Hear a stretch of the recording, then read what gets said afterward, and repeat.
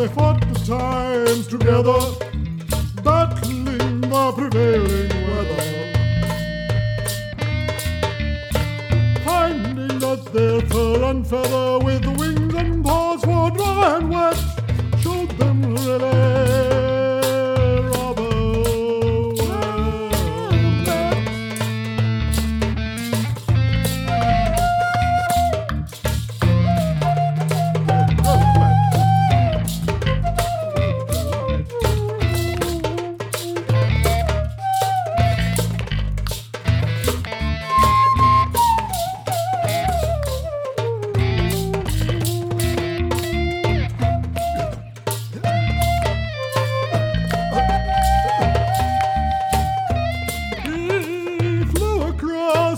Southern seas, she nurtured pouch and groundnut peas.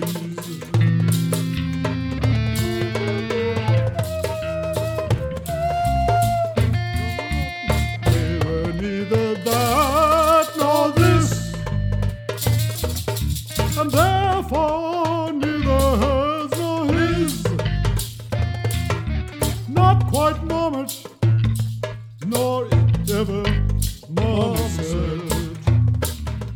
Definitely more Whimbrel than any avocet.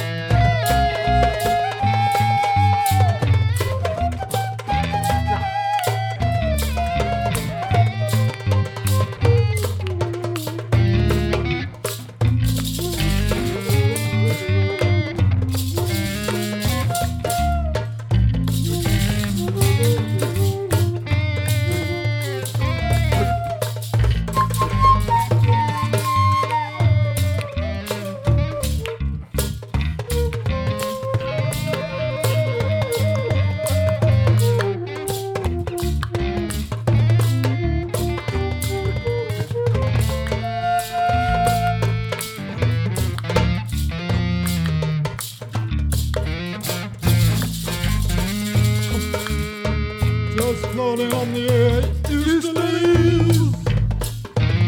He was blearily to Whimbrel for Avocets.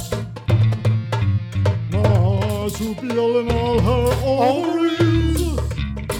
She was clearly too timbral for marmoset.